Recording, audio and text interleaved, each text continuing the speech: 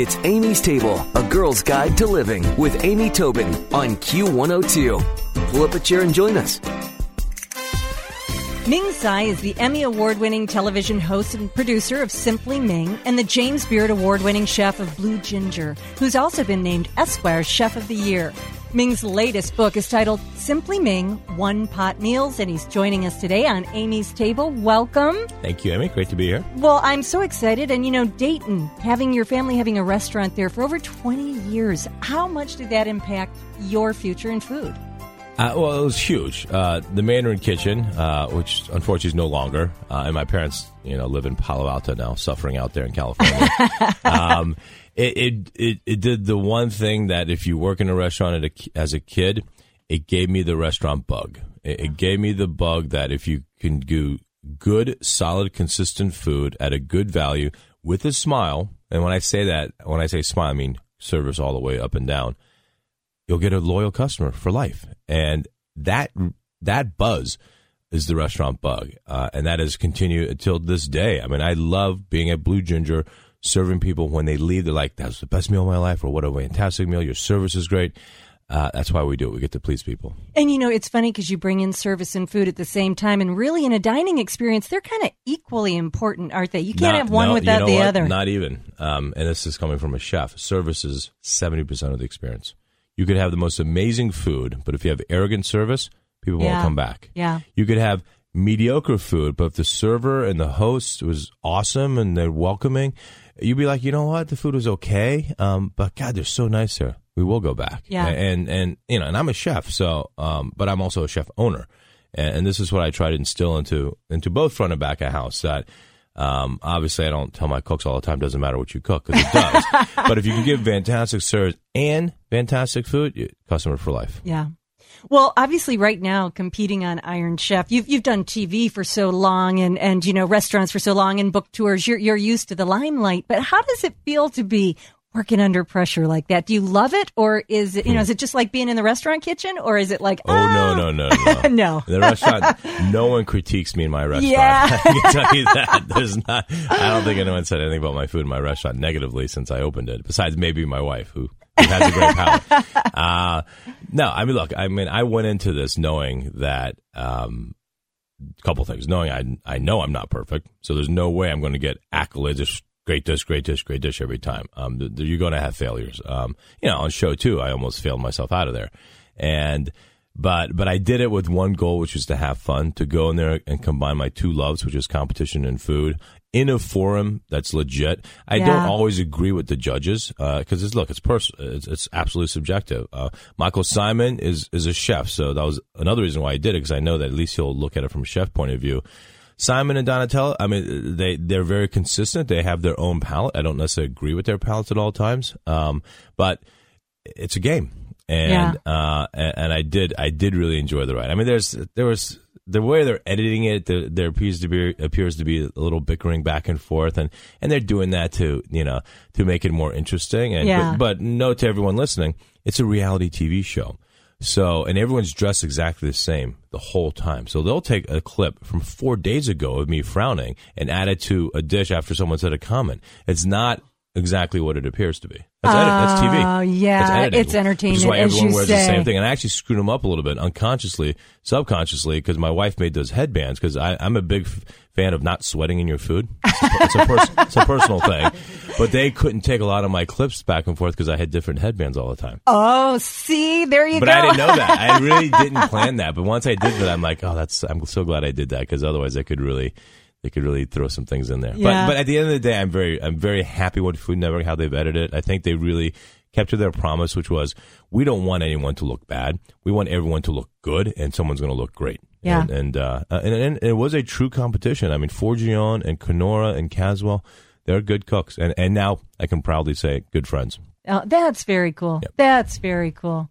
Well, of course, the latest book, Simply Ming, One Pot Meals, you kind of keep the home chef in mind, and that you let our cleanup be easy. And also this all follows your food philosophy. And I love this, that everything should have taste, healthfulness, simplicity, and affordability. And that's really important to the home cook. I mean, you're pushing all the right buttons with us. Really? Yeah. It was, the goal, which I didn't really realize till once it was printed, is to really get people back on cooking and to get families back at the dining room table. That's something I think we've lost in this country in the last 10, 15 years because we're all so freaking busy with Twitter and Facebook and emails and soccer and karate and ballet and this and it's such media overload. The only time that I ever decompress is at a dinner table, and I think it's just paramount. So I mean, I grew up in Dayton, Ohio.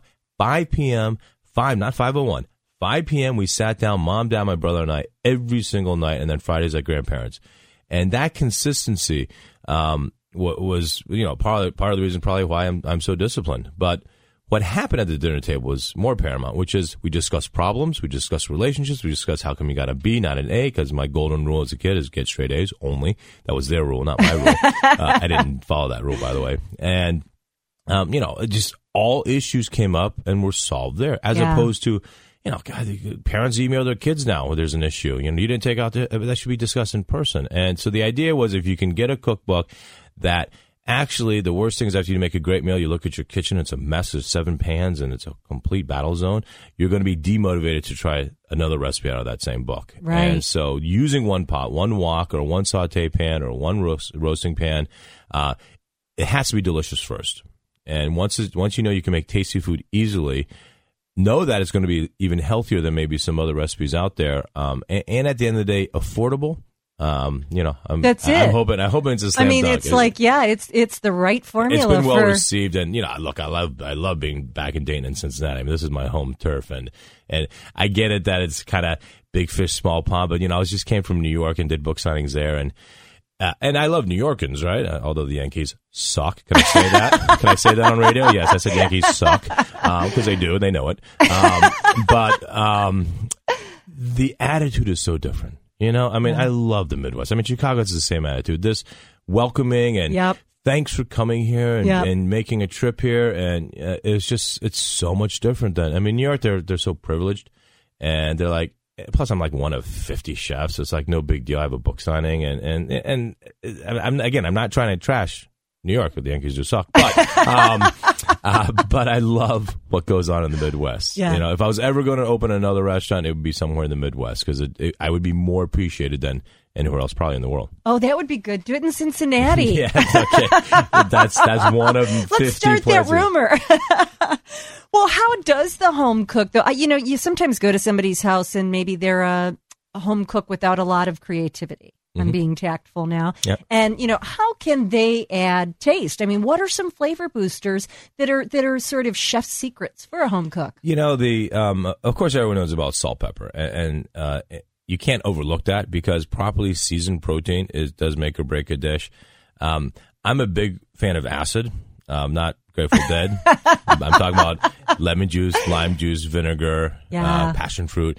And by adding that and you'll see quite often, there's even like in the beef curry dish, I serve with a wedge of lemon.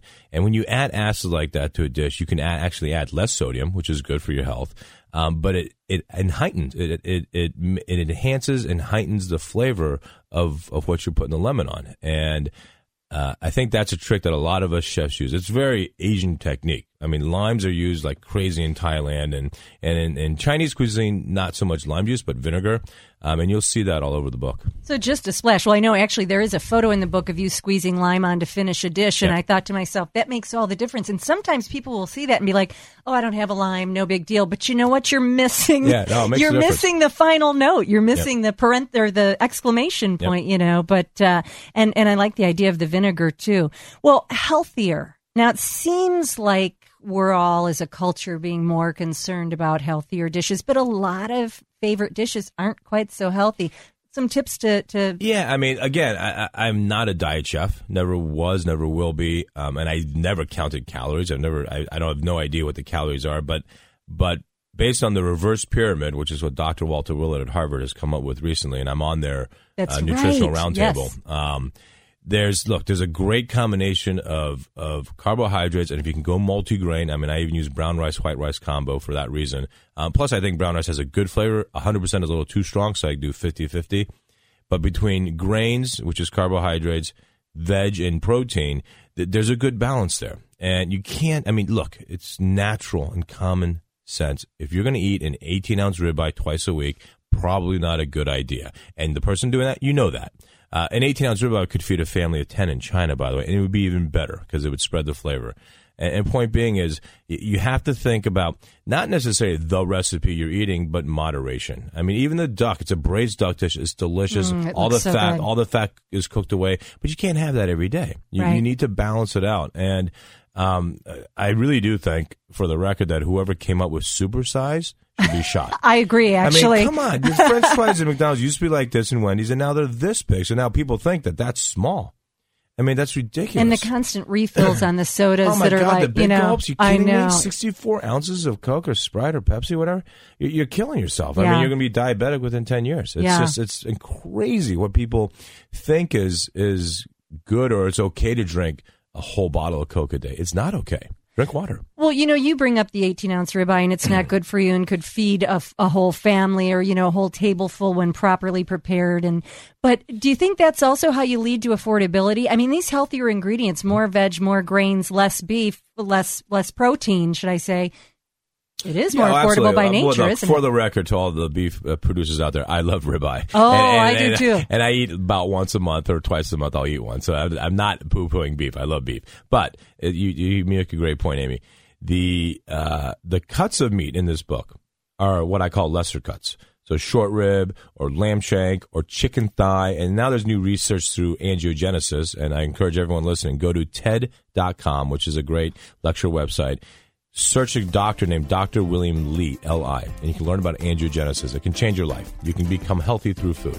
It's amazing stuff. Well, you know that every recipe in Simply Ming one-pot meals is going to follow Ming's philosophy of taste, healthfulness, simplicity, affordability, easy cleanup, and it's all good stuff. Well, Ming Tsai, thank you so much for joining us on Amy's Table. We'll put all your information and Ming's mom's famous vinegared shrimp on amystable.com. Thank you so much. Thanks, Amy. Thanks for having me. Stick around for another helping from Amy's Table on Q102.